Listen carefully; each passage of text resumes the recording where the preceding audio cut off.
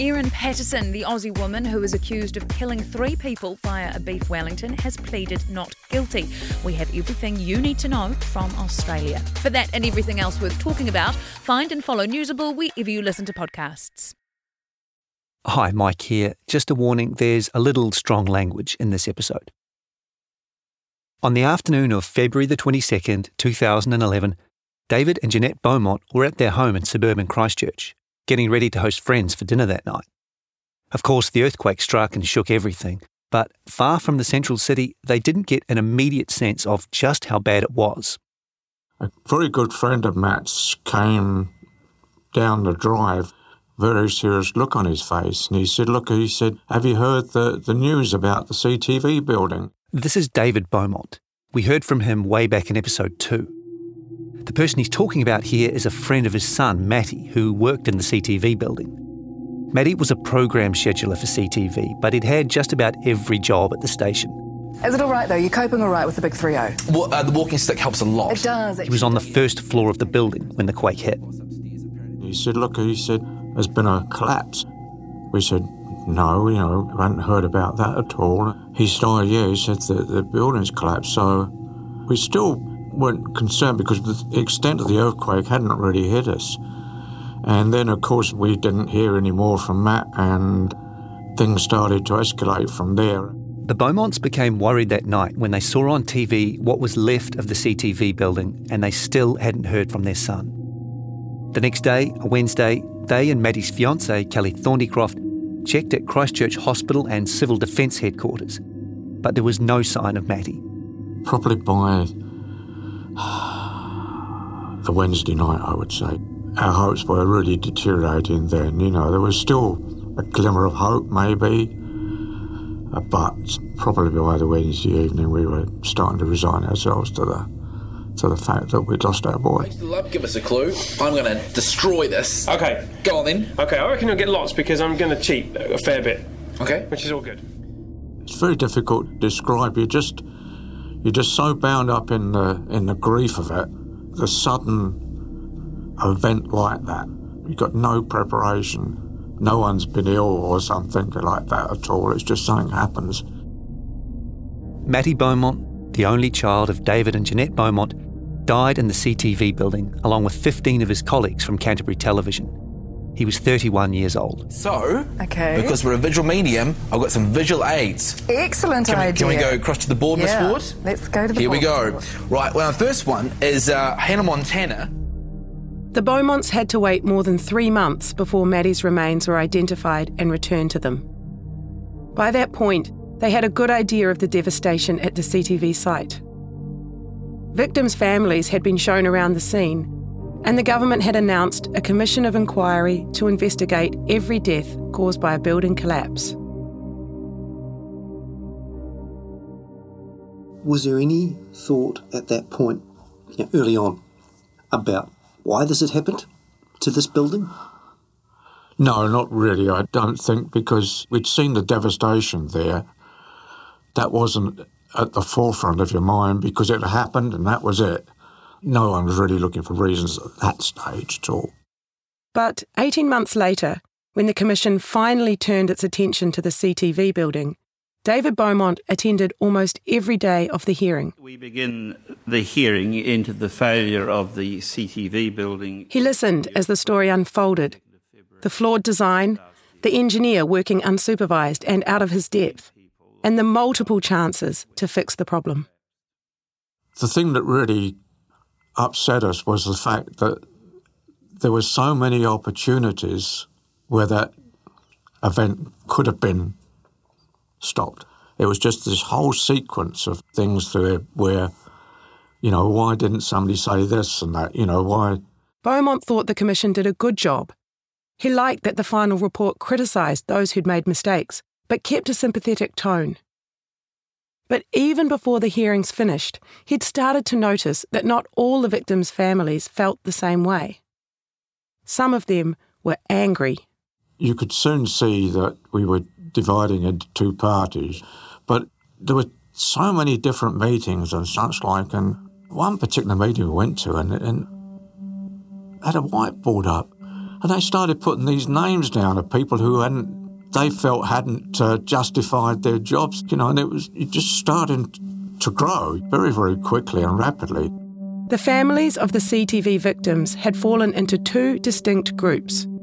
There were those, like Beaumont, who thought the Royal Commission of Inquiry was all the accountability the CTV disaster needed.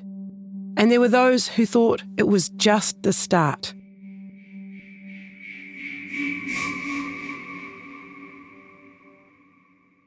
My name is Man Al-Kaisi. I lost my wife, Dr. Mason Abbas, in the CTV building. Man Al-Kaisi is from that second group. For most of the past decade, he's been the face of a CTV families group calling for more accountability over the collapse. Al-Kaisi's wife, Maysoon Abbas, was a doctor at the clinic medical practice, which had been operating out of CTV for only 5 weeks before the quake. She's a very determined person, very proud of herself and her job. And it was really hard for me to realize that I'm not going to see her again. Al-Kaisi and Abbas were married for 35 years. They met as students at Baghdad University in the 1970s. She was studying medicine, he was studying engineering. They left Iraq in 1991 to escape conflict in the region and arrived in New Zealand with their 3 daughters in 1995. When the earthquake struck, Al-Kaisi was at work at the University of Canterbury. Hours later, he stood in front of what remained of the CTV building and had an epiphany. It was just rubble, dust. Immediately I said, Mason does not deserve this. She's a strong woman. She's clever, she's beautiful. She's a huge fighter. And she loses her life in this unfair way. That really triggered all my pursuit for justice and accountability. The Royal Commission confirmed Man Al-Kaisi's instinct. To him, the issue was clear. The failures of David Harding, the engineer who designed the CTV building, and Harding's boss, Alan Ray, warranted more than just a strongly worded report. And then, in September 2014, Christchurch police have announced they're pushing ahead with the criminal investigation into the collapse of the CTV building. The move's been the police were basing their investigation on a report from engineering firm Becker. Becker had spent months looking at the CTV case and concluded that 2 people, Harding and Ray, could be held criminally liable for the deaths of 115 people in the collapse. What followed was 3 years of intensive investigation. Police consulted experts from New Zealand and the USA. They seized more than 30 computer hard drives, dug up the ground beneath the CTV site, and literally recreated some parts of the building. The whole operation cost more than $1 million. When it was over, investigators were ready to break out the handcuffs and arrest warrants for David Harding and Alan Ray. At least, that's how it seemed to Man Al-Kaisi. Every time we met the police, they tell us that they have enough evidence to prosecute. They've never, ever said they are not going to prosecute. That never said to us.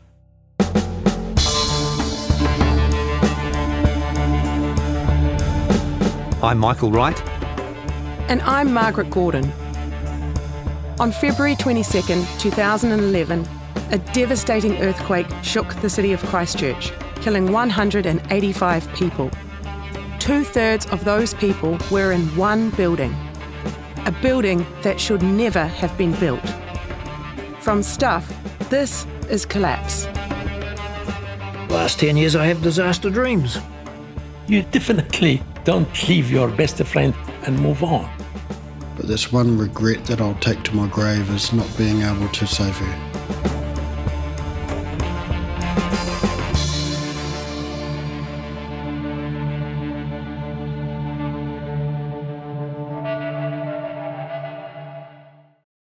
Today on Newsable, we go inside the courtroom where Erin Patterson pleaded not guilty to murder charges related to that infamous beef Wellington lunch. Plus, why it's a good time to be a first home buyer and the diss battle between Kendrick Lamar and Drake. For everything that's worth talking about, find and follow Newsable wherever you get your podcasts.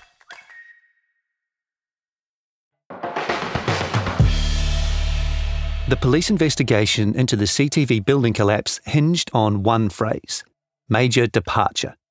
As in, were either David Harding or Alan Ray's actions in relation to the building collapse a, quote, major departure from the standard expected of a professional engineer? In other words, even if Ray and Harding conceded that they'd made mistakes or not done things they should have done, was their conduct so far outside the accepted norm that it became criminal? The major departure line was lifted directly from the Crimes Act, so if either man was going to be prosecuted over the CTV collapse, this was the threshold that had to be met.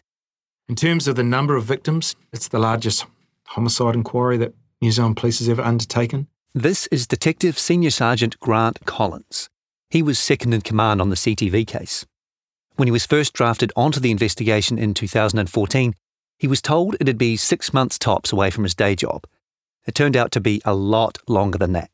And I was thrust into a world of calculations and design and all manner of technical speak. And 3 and a bit years later, when it all came to an end, it felt very much like a bit of an emotional roller coaster. I guess the motivation is different than a fast-running whodunit murder inquiry. You've got a crime committed, you've got a victim, you've got families, and the hunt is on. And it's all in a short space of time. This was a long play. And so the motivation had to be about getting it right. Collins was in charge of making sure the investigation covered every element of the CTV building. That meant breaking it down into phases: concept, design, construction, the 1990 retrofit, and issues like looking into the soil under the CTV site, the strength of the earthquake itself, and all the inspections and assessments between the September and February quakes.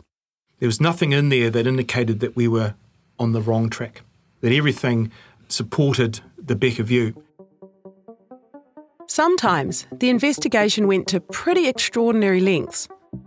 One of the main causes of the collapse, identified by the Royal Commission and Becker, was poorly designed joints.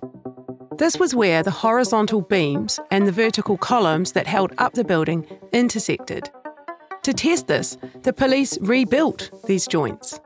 They actually made 3 versions. One version as they were designed, another version that replicated the way they were actually constructed, and a third that was built in a way that would have complied with 1980s building standards. Remember, Harding's design didn't even meet those standards, so the first 2 versions were always going to be weaker. The attention to detail was kind of extraordinary. Police wanted the concrete for the joints to match the real thing, so they travelled to the Waimakariri River, just north of Christchurch, to get the same shingle that was used in the 1980s. Then they had it trucked north to Auckland, where the joints would be built. And the reinforcing steel rods for the columns? They weren't commercially available anymore, so police got a special one-off run manufactured. Making the replica joints didn't actually take too long. But then police had to wait about 9 months for the concrete to cure, so the joints were strong enough for a fair comparison. Then,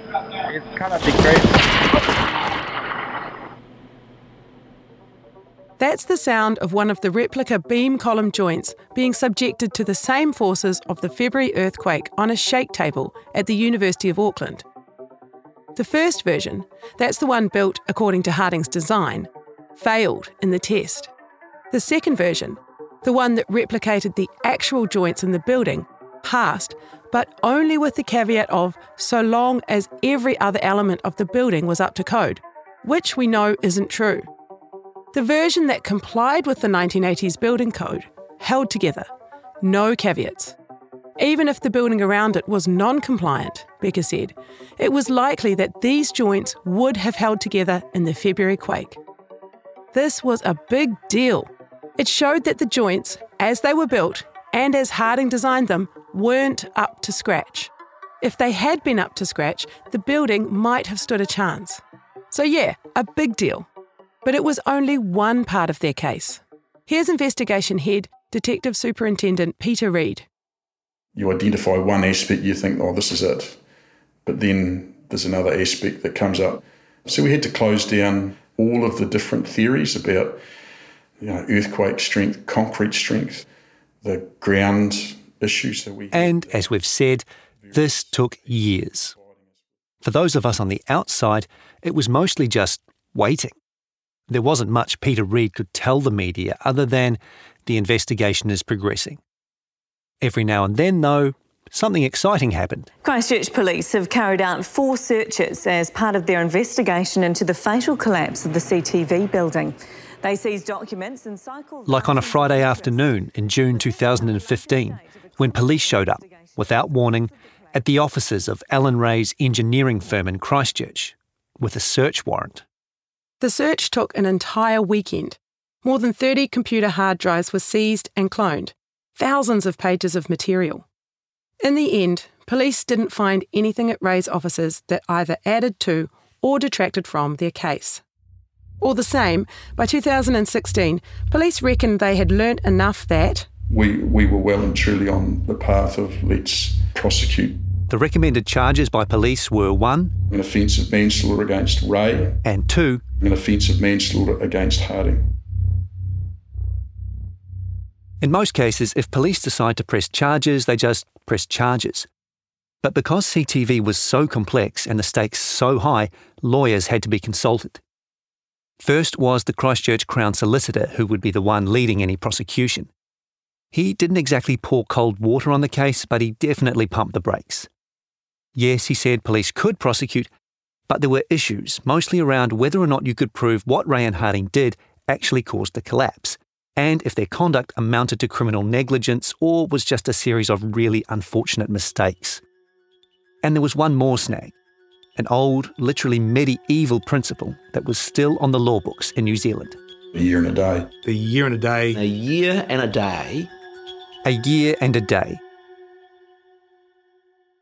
This was an archaic rule that held that if a person did something that caused the death of another person, they couldn't be held responsible if the thing they did occurred more than 1 year and 1 day before the death. So, if you designed a substandard building in 1986 and that building collapsed in an earthquake in 2011 and people died as a result, you couldn't be charged over those deaths because 2011 is a lot more than 1 year and 1 day after 1986. It seemed like a nonsense, and really, it was. The law had its origins in the Middle Ages when people distrusted medical science and the idea that someone's death could be attributed to an injury that had happened years earlier. A year and a day had been slated for repeal in New Zealand, but the government hadn't quite gotten around to it. After the quake, there was no way they could do it and have that retroactively apply to the CTV case, so the law stood. This wasn't a surprise to the investigators. They knew about a year and a day. They'd considered it and were confident they could get around it. Here's Peter Reid again. The year and a day should relate to when the injury was sustained, so that death had to ensue within that year and a day. So we obviously met that because all the people either died immediately or within a short period of time. After the Christchurch Crown Solicitor came Crown Law, the lawyers to the government, who oversaw all prosecutions in New Zealand. Crown Law went even further. They said that all the issues the Crown Solicitor had flagged, taken together, meant police just didn't have enough evidence. Even if the evidential test is satisfied, their report said, we do not consider that the public interest requires the prosecution of a case that is at best marginal on the evidence. We do not recommend prosecution in this instance. The words "do not recommend" were in bold. Despite all these misgivings, the 2 reviews of the evidence were just advice. The decision to prosecute or not ultimately lay with the police, which meant Peter Reid had to make a call. Do what he thought was right, put the case in front of a jury, or follow Crown Law's advice, that's the "do not recommend" in bold letters, and drop it.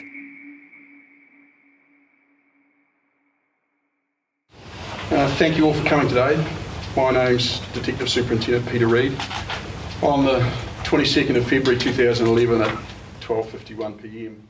On November 30th, 2017, Detective Superintendent Peter Reid faced the media and the public to announce whether or not police would be pressing charges over the CTV collapse. That day, Marnell Casey was at a conference in Wellington. And it was lunchtime when I looked at my phone and I saw probably 20 messages.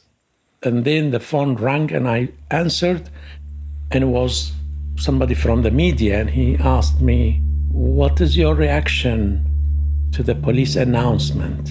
And I said, "What police announcement?"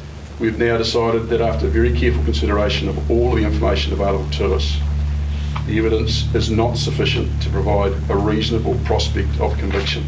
Further legal obstacle was identified by Crown law. He was like stunned. He couldn't believe that I don't know. Honestly, it felt that everything kind of collapsed. That we've been waiting for 7 years. It was a huge disappointment. The memory that I didn't like was the media conference, which is always going to be difficult, and the families meeting after that. I knew that was going to be hard. We're certainly disappointed that we couldn't satisfy the needs and wants of the families. If I'd taken my heart's advice, we would have prosecuted. But I can't take my heart's advice. I have to use my head. I have to compare it against and measure it against this. I know we did a really, really good investigation, and it was a very comprehensive investigation. I think we took it further than I think others would have taken it. But not to have actually ended up in a courtroom was disappointing. You wanted the families to have, I suppose, their day in court, but the ability to hold someone to account. I always feel that I've let them down. If you don't have time to read the in-depth stories, or you just prefer to listen instead, The Long Read from Stuff is the podcast for you. Each week we showcase one of our excellent pieces of journalism, telling important or entertaining stories from the world of crime, sport, history, culture and more. You also get to hear from the journalists themselves about how they uncovered the story and how it came to life. So for your weekly dose of long-form journalism, beautifully read, subscribe to The Long Read from Stuff wherever you get your podcasts. Peter Reid had just led an investigation that ran for nearly 4 years and cost more than $1 million. Despite being confident he had a case, despite recommending 115 charges of negligent manslaughter be laid against Alan Ray and David Harding, he was doing the opposite. Even now, there's a cognitive dissonance about the whole thing. Like police thought not prosecuting was both the right and wrong decision. I think the decision that I came to in the end was the right decision based on the evidence that we had. Not necessarily saying that it was the right decision for families or for the need to hold someone to account, but I don't think we would have got a conviction. In fact, I know we wouldn't have got a conviction. Kia ora, good evening. The families of the 115 people who died in the collapse of the CTV building in Christchurch say the decision not to prosecute anyone is disgusting. The long-awaited investigation into the building. This was the point where the CTV saga really became a scandal for a lot of people. No one would be held to account over the only building that completely collapsed in the earthquake. There's a part of me that agrees with Peter Reid. What more evidence do you need than a flawed design, a collapse, and more than 100 deaths? But as you just heard some pretty experienced lawyers and Reid himself say, it wasn't that simple. There were definitely other factors in play. And that made it a lot harder to prove that the whole thing was a result of what David Harding and Alan Ray did or did not do back in 1986. Things like the countless aftershocks between September 2010 and February 2011. Did they weaken the building? But that's cold comfort if you're looking for answers on why 115 people died. If you're not a lawyer, it's hard to accept that the fallout from this tragedy hinged on interpretations of legal principles, or something as obscure as a year and a day. And it doesn't answer the bigger question at the heart of the disaster. Was the CTV building collapse fate or someone's fault? Was this building destined to fall down through a combination of innocent mistakes and terrible luck? Or should the people who made those mistakes be held responsible? Humans like clarity, especially after an inexplicable loss. So when we learn errors were made, it's natural to start pointing fingers. But then lawyers come in and muddy the waters, and actually they've got some good points, and clarity is a long way off. The day after police announced they wouldn't prosecute, the editorial in Christchurch's Press newspaper said the decision offends our deepest sense of justice. When an obviously faulty building collapses, taking so many lives with it, and no one is held accountable, it leaves a dark stain on Christchurch that will endure long after the city has been rebuilt. The police decision hardened the resolve of those victims' families who were convinced Ray and Harding should pay for their mistakes. More than anyone else, Maan Al-Casey has embodied that resolve. It's really very hard that the people who you trust, who you go to asking for justice and accountability, let you down. Just imagine yourself with your best friend in a journey, and something goes wrong with your best friend. What do? Do you leave him and move on? Or you want to do something? You definitely don't leave your best friend and move on. That is not me. Following the police decision, victims' families met Prime Minister Jacinda Ardern, who told them there was nothing more the government could do. They then protested near the CTV site. To protest this unfair decision, and will continue to stand up. This is the drive that has kept the CTV tragedy in the present instead of consigning it to the past. Even in late 2020, Maan Al-Casey called another press conference, urging the government to step in and get police to reconsider. We respectfully request that the Prime Minister appoint 1 or 2 retired judges to independently review and report on. We have been fighting and we continue to fight. Nobody can silence us.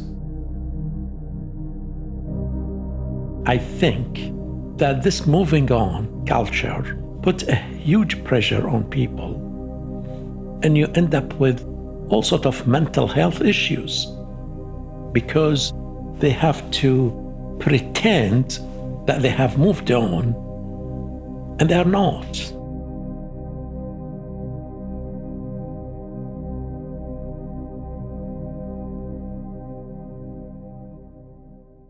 On the other side of this is David Beaumont, Matty Beaumont's father.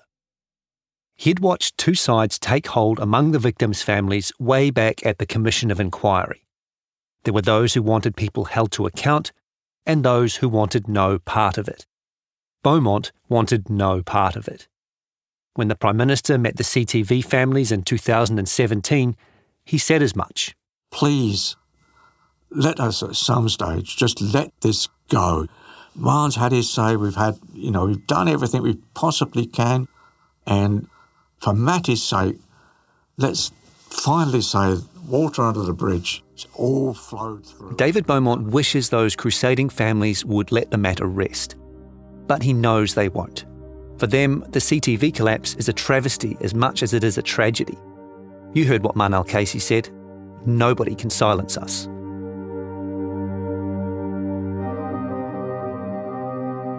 I've reported on the CTV tragedy for 10 years, and even now, I'm still not sure who is right. Maan Al-Casey fighting on, or David Beaumont letting it rest. I don't know if there even is a right. It's a bit like the ultimate question on CTV. Was it fate or someone's fault?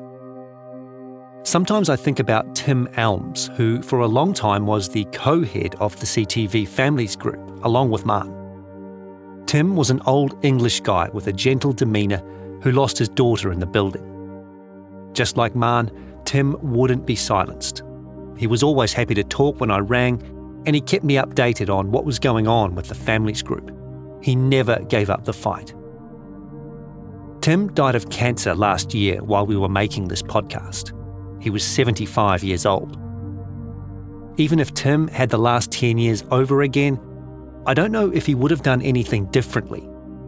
Maybe it's what he was destined to do. He certainly wasn't the only person the CTV building had a lasting effect on.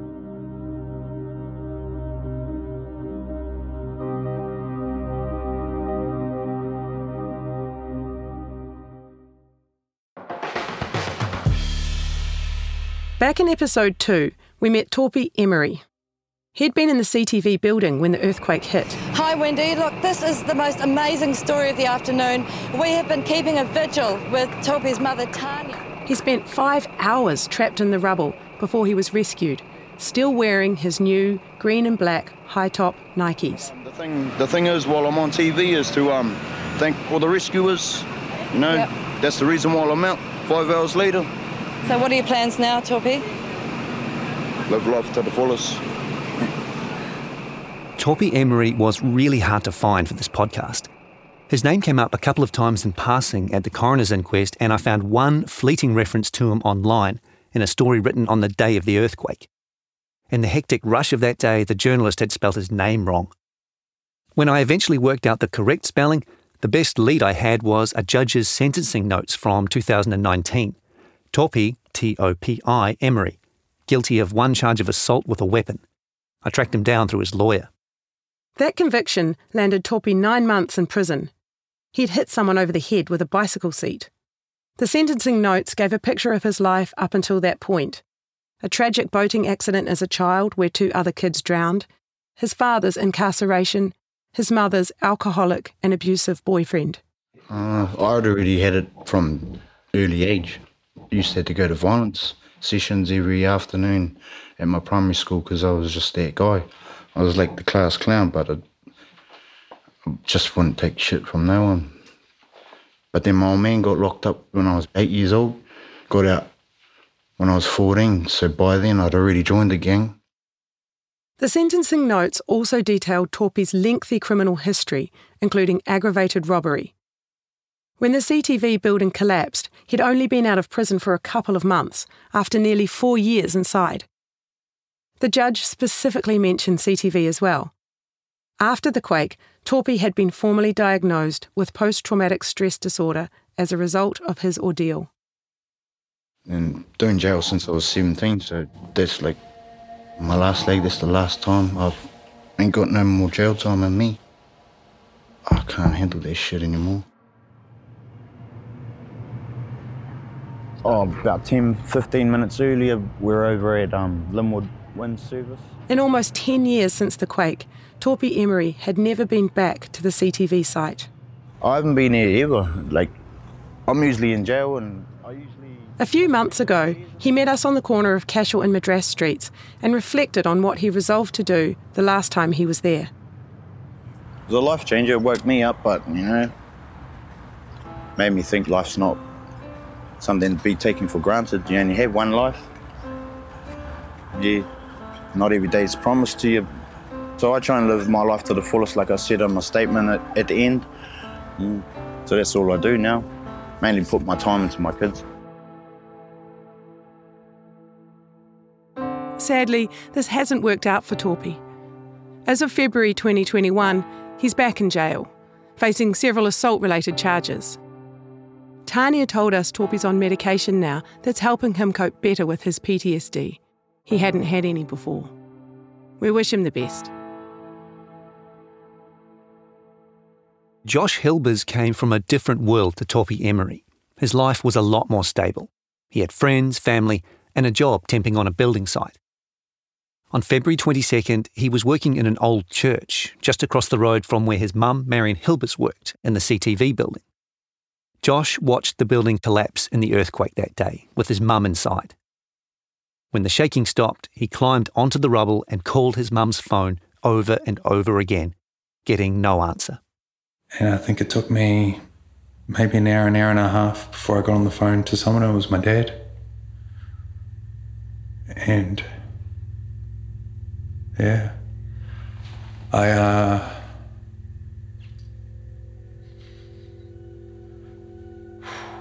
broke down and just told him that Mum was gone.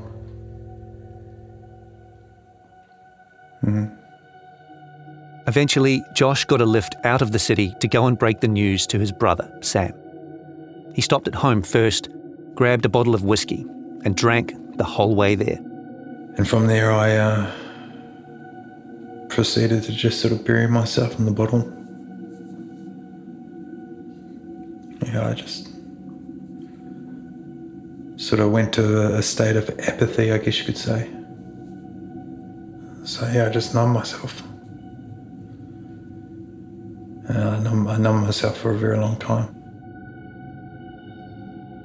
Josh spent the next few years in a haze of drink and drugs. He was in his early 20s, so he could chalk it up to partying, but really he was just avoiding everything. He became a skydiving instructor, travelled the world working, which sounded exciting and fulfilling, which it was, but the partying followed him around. I woke up one morning and I had my own blood around me. I couldn't remember the night. I didn't know what happened. I was on bail from a silly incident that I was arrested for a month before. And I realised that life had to change. These days, Josh is on a different path. He's sober, working as a life coach. Marion Hilbers was a single mum who devoted her life to him and his brother, Sam. Like the biggest reason why I drank was that I had the fear of what my mum would see me as, the man that I'd become.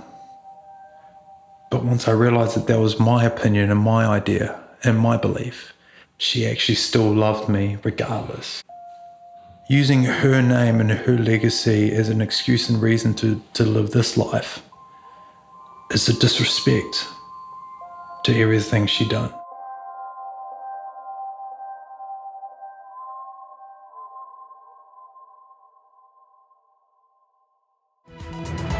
Good evening. If you're just joining our coverage, the country is reeling from a mass shooting in Christchurch. There have been multiple deaths and many... The horrific massacre at 2 Christchurch mosques in March 2019 was perhaps the worst crime ever committed in New Zealand.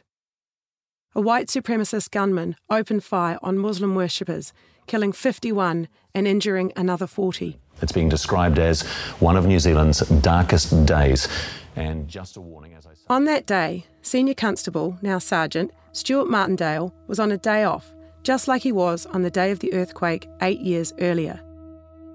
That day, he found himself at the CTV site, talking to a trapped Tamara Svetnova on the phone and trying in vain with Tamara's husband Alec to find her.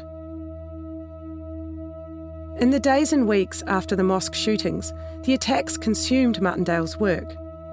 Police were on patrol like never before and were often seen in public armed with automatic weapons. The experience would have a profound effect on his life. And my eldest son had seen me all kitted up with the firearms and stuff one day. I got home from work that evening and he confronted me and said that was really intimidating. I was really scared about that. And then he turned around and said, look, I've realised how vulnerable you are. Have you ever thought about leaving the police? And I just, no. And he said, will you?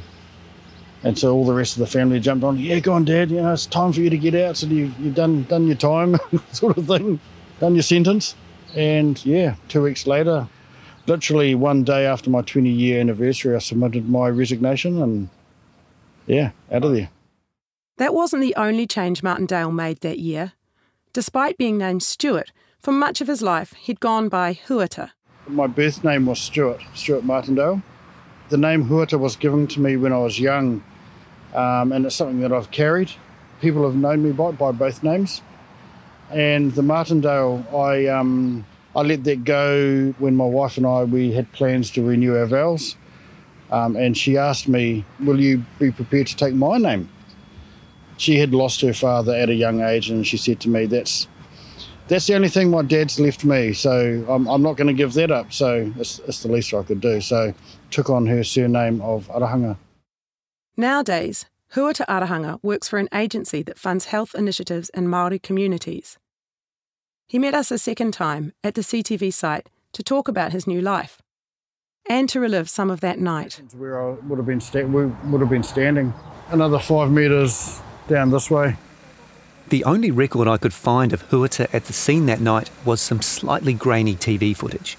It's after dark and it's raining, and he's escorting a drenched Alex Fetnov through a throng of media and away from the CTV site. Probably just this side of the traffic lights, there was a barrier set up and there's a lot of media there. He didn't need to be hounded at that stage, you know. He was in desperation. Today, the CTV site is a world away from how it looked that night when Huata Arahanga was doing everything he could to help Alex Fetnov. The rubble is gone, of course. The site has been landscaped a little. There's some small gardens, a place to leave flowers or mementos, and benches lining the perimeter where people can sit and reflect. But it still bears the scars of that day, February the 22nd, 2011. Much of the ground is still covered in the concrete from the building's foundations. One corner has some floor tiles from an old entrance, and there's even the remnants of one of the concrete columns. You can still see the inadequate steel reinforcing rods inside it, one of the many reasons why the building wasn't strong enough. It was days after the quake before Huata Arahanga learned that Tamaris Fetnova had died in the rubble. He pleaded to go back to the CTV site on the morning of February the 23rd, but he was assigned elsewhere. And feeling that I was so close. And I said to Alec later, I've only met him once, and that was at the coroner's court. I apologised. You know, I said, I'm sorry I failed. And he was saying, no. I said, I felt like it was my responsibility and we didn't come through for you, you know. And I know that there's potentially nothing I could have done. But I've still got that feeling. I was talking to her. That still sits with me now. It still sends me into spirals of bloody emotional stress, you know, thinking about what if. But that's one regret that I'll take to my grave, is not being able to save her. The Christchurch mosque attacks were the catalyst for Huata's exit from the police. The effect it had on his family proved the tipping point. But nearly 10 years on from CTV, he wonders if the trauma of that night might have had something to do with moving on as well. Like Topi Emery, he'd never been back to the site. So had you thought about leaving? I mean, No. CTV, did that affect you in a similar sort of way at all? Or? 20 years in the police, dare I say, you do become very thick-skinned. But looking back, yeah, potentially it did affect me. There's a lot of stuff in my career that I think maybe I haven't had closure on, this being one of them.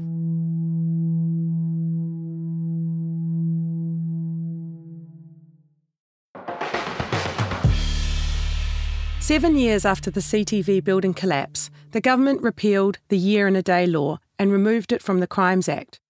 No one was sorry to see it go, but there was some disagreement on the terms of its departure. The law change was only forward-looking. So if at any point in the future there was another CTV-type building collapse on a building designed or built before 2018, a year and a day would still apply. It didn't make any difference to the CTV building anyway. The other law change that came out of CTV did have some small impact. We've told you about several major investigations into the collapse, but that's literally not even the half of it. There have been 4 other inquiries into David Harding and Alan Ray's conduct. One of them is still going. These have all been disciplinary-type hearings by engineering industry groups, and the law change came about because of how a couple of them played out. Ray and Harding resigned their memberships of one of these groups after complaints had been lodged, and for a while it looked like they might get off on a technicality. You're not a member here anymore, so we can't do anything. Finally, after a lot of legal wrangling, those actions went ahead. But compared with potential manslaughter charges, it was pretty low-stakes stuff. One of the complaints against Ray is the one still going, and as it stands, it should be heard this year, more than a decade after the collapse. The government has changed the law so an engineer can no longer resign membership of a professional body and escape censure. The CTV collapse has a complicated legacy. For one, it was a disaster within a disaster. 70 people died in places other than the CTV building as a result of the earthquake. Swathes of central city buildings were written off, thousands of homes were deemed uninhabitable, and tens of thousands more were damaged. The social and economic effects of the quake are still felt in Christchurch today and will be for years to come. Then there's the saga of CTV itself. We've talked about fate versus fault, but there was also just the sheer length of the aftermath. Today, when we write stories about whether an engineer should be allowed to quit a professional body and escape punishment, or about some ancient rule being struck from the law books, or about a press conference calling for another review of a prosecution that's already fallen over, it can all feel a bit petty, like we've lost sight of what actually happened. Even if you discount the rest of the Christchurch earthquake, the CTV collapse alone would have been New Zealand's 5th deadliest disaster. 115 people who were at work or at school or at appointments were killed when an understrength building that should never have been built like it was collapsed on top of them. For the countless people they left behind, it inflicted cracks and breaks that will never heal. David Harding, the engineer who designed the CTV building, declined to talk to us for this podcast. In 2014, at one of the disciplinary hearings against him, Harding, through his lawyer, said that his mental and physical health were at, quote, an extremely low ebb. My memory has deteriorated to the point that when questions are put to me, I simply cannot recall. I seize up when attempting to address questions and issues relating to the CTV building. Harding apologised that day to victims' families who had suffered because of the things he did or didn't do. My life, Harding said, shall also never be the same. He retired that year. Alan Ray, David Harding's old boss, also declined to be interviewed for this podcast. Ray has come in for more public criticism than Harding over the years. A lot of this, as we've said, stemmed from the fact that he was the guy in charge and should have had a better handle on things. Also, after the collapse, people felt like he was being unhelpful and evasive. 10 years on from the earthquake, Alan Ray is still in business, still working out of his Madras Street offices about a kilometre up the road from the CTV site. Since 2012, the company that used to bear his name has been called Ingenium. In a written statement to us, Ray said that he still thought about the collapse and the lives lost every day. Here's an actor reading from that statement. I know that the families and friends of those who died will have deep feelings about the collapse and many questions. I have done everything within my reach to identify why the building collapsed and how the engineering profession can ensure that such a tragic outcome will not happen again.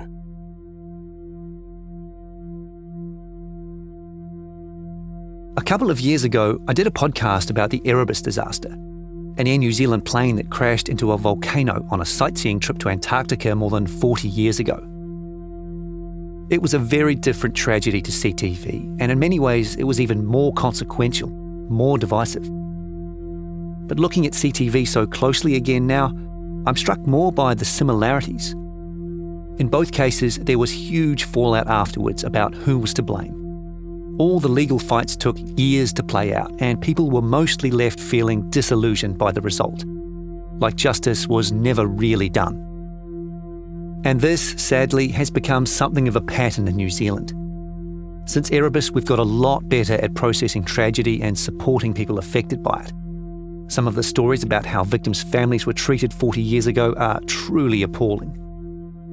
But we still can't seem to get the accountability part right. I don't know what the solution is, but something needs to change. We can't keep doing this to ourselves. You heard Manel Casey earlier talking at a press conference in late 2020, pleading with the government to take another look at the police investigation. The prospects there are not good, but the fact that he's even asking shows how badly the system lets down people like him. A few months before the CTV collapse, there was an explosion at the Pike River coal mine on the South Island's west coast. 29 men died. Nigel Hampton, Alex Svetnoff's lawyer, represented the victims' families at the Pike River Commission of Inquiry too. That also ended with systemic failures being exposed and as yet no criminal charges. It's taken a large part of my life in the last 10 years, and Pike's still ongoing in certain aspects. I'm still giving advice on Pike. I still talk to Alec every now and again about things, and I mean, that's as much just talking to him as a human being, as a fellow that I like and respect and have formed a friendship with. Hampton was another strident critic of the police decision not to prosecute Alan Ray or David Harding over CTV. He's since accepted it, but the whole thing still weighs on him. In his 50-year career, Hampton has mostly done criminal defence work.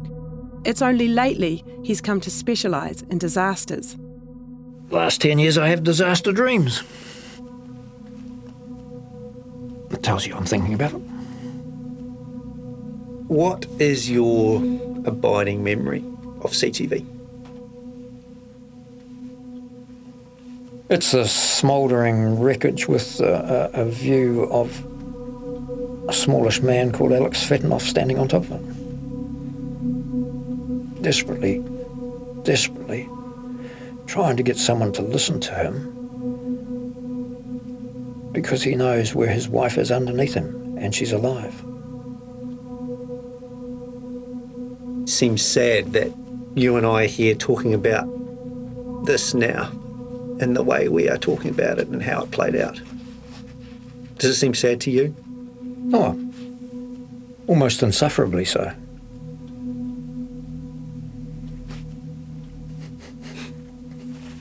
You can reduce me to tears over it, because it seems so wrong. And that's why I dream about disasters. I'm an emotional man. But it's wrong.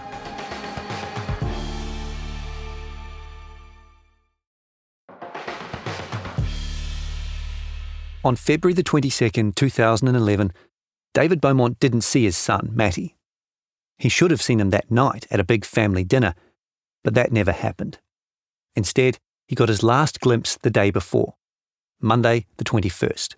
And he was in. He was in the kitchen, came down, shut, "Hi, Dad, I'll see you on Tuesday," and he was gone. It was strange that Matty would leave so abruptly, but he had his reasons. And the reason he did it, he'd grown a goatee, and he wanted to surprise everybody on the Tuesday night. So the last time I ever saw was only the back of Matty disappearing into his car. On the Tuesday morning, the 22nd, Matty was at work as usual. His fiancée dropped him off about 20 past 7. 18 minutes after midday, he sent her a text message. A couple of minutes later, he was seen with two colleagues in an office on the first floor of the building. The earthquake hit at 12:51 p.m. Witnesses agree that the CTV building started collapsing almost immediately. First, the windows shattered, exploding outward almost in unison. Then the cladding on the outside of the building started to fall away. It's hard to know exactly what happened next, but several witnesses said it appeared that the fifth floor, the second to top floor, gave way first. There would have been a single joint in the building that triggered this, a connection between a vertical column and horizontal beam that failed and set the whole collapse in motion. No one can be positive which one it was, but the biggest stresses would have been on the southern corners, furthest from the shear wall system on the north side. Once one of those joints failed, the building was doomed. If the fifth floor theory was correct, then the sixth floor, the top floor, likely came down on top of it, and the rest followed. As each floor pancaked onto the one below, it was ripped free from the north wall, the wall that was supposed to hold up the building in an earthquake. When it was over, the north wall stood, skinny and exposed. A horrific monolith, the press later called it. The entire collapse had taken no more than 20 seconds. It was, as the Royal Commission said, sudden and catastrophic.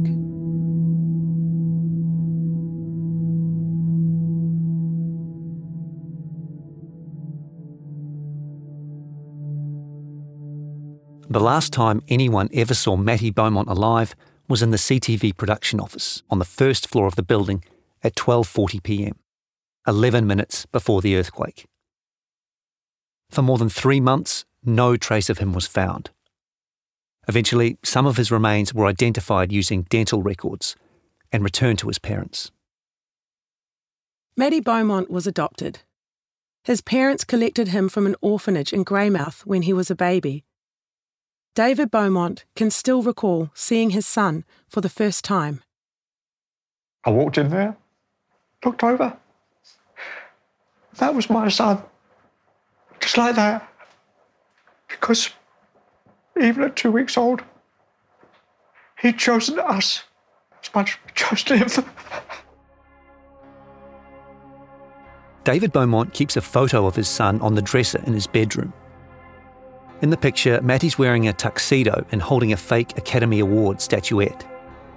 Every year, he and his friends would hold their own Oscars ceremony and hand out awards to whoever they thought should win. In this photo, he's grinning ear to ear and cradling the award, like he's won it himself. He always was a showman. Every morning, David Beaumont looks at that photo and gives his son the thumbs up. He says he's at peace with Matty's death and everything that happened after the CTV building collapsed. But he doesn't look at it as the end of his relationship with his son. He'll see him again sometime.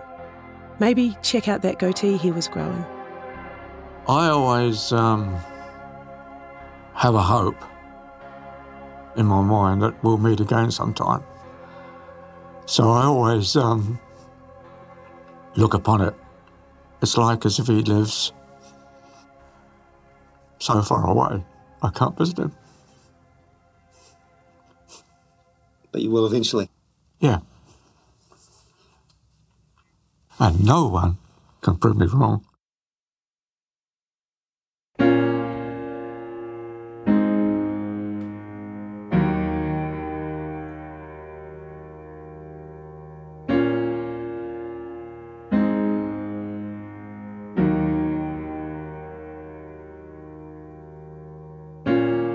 Let me put the water in the bowl for your wounds, babe. Let me fill you up with the fingers of love you can't lose, babe. When you watch me play, does it feel bad, darling, when they choose me?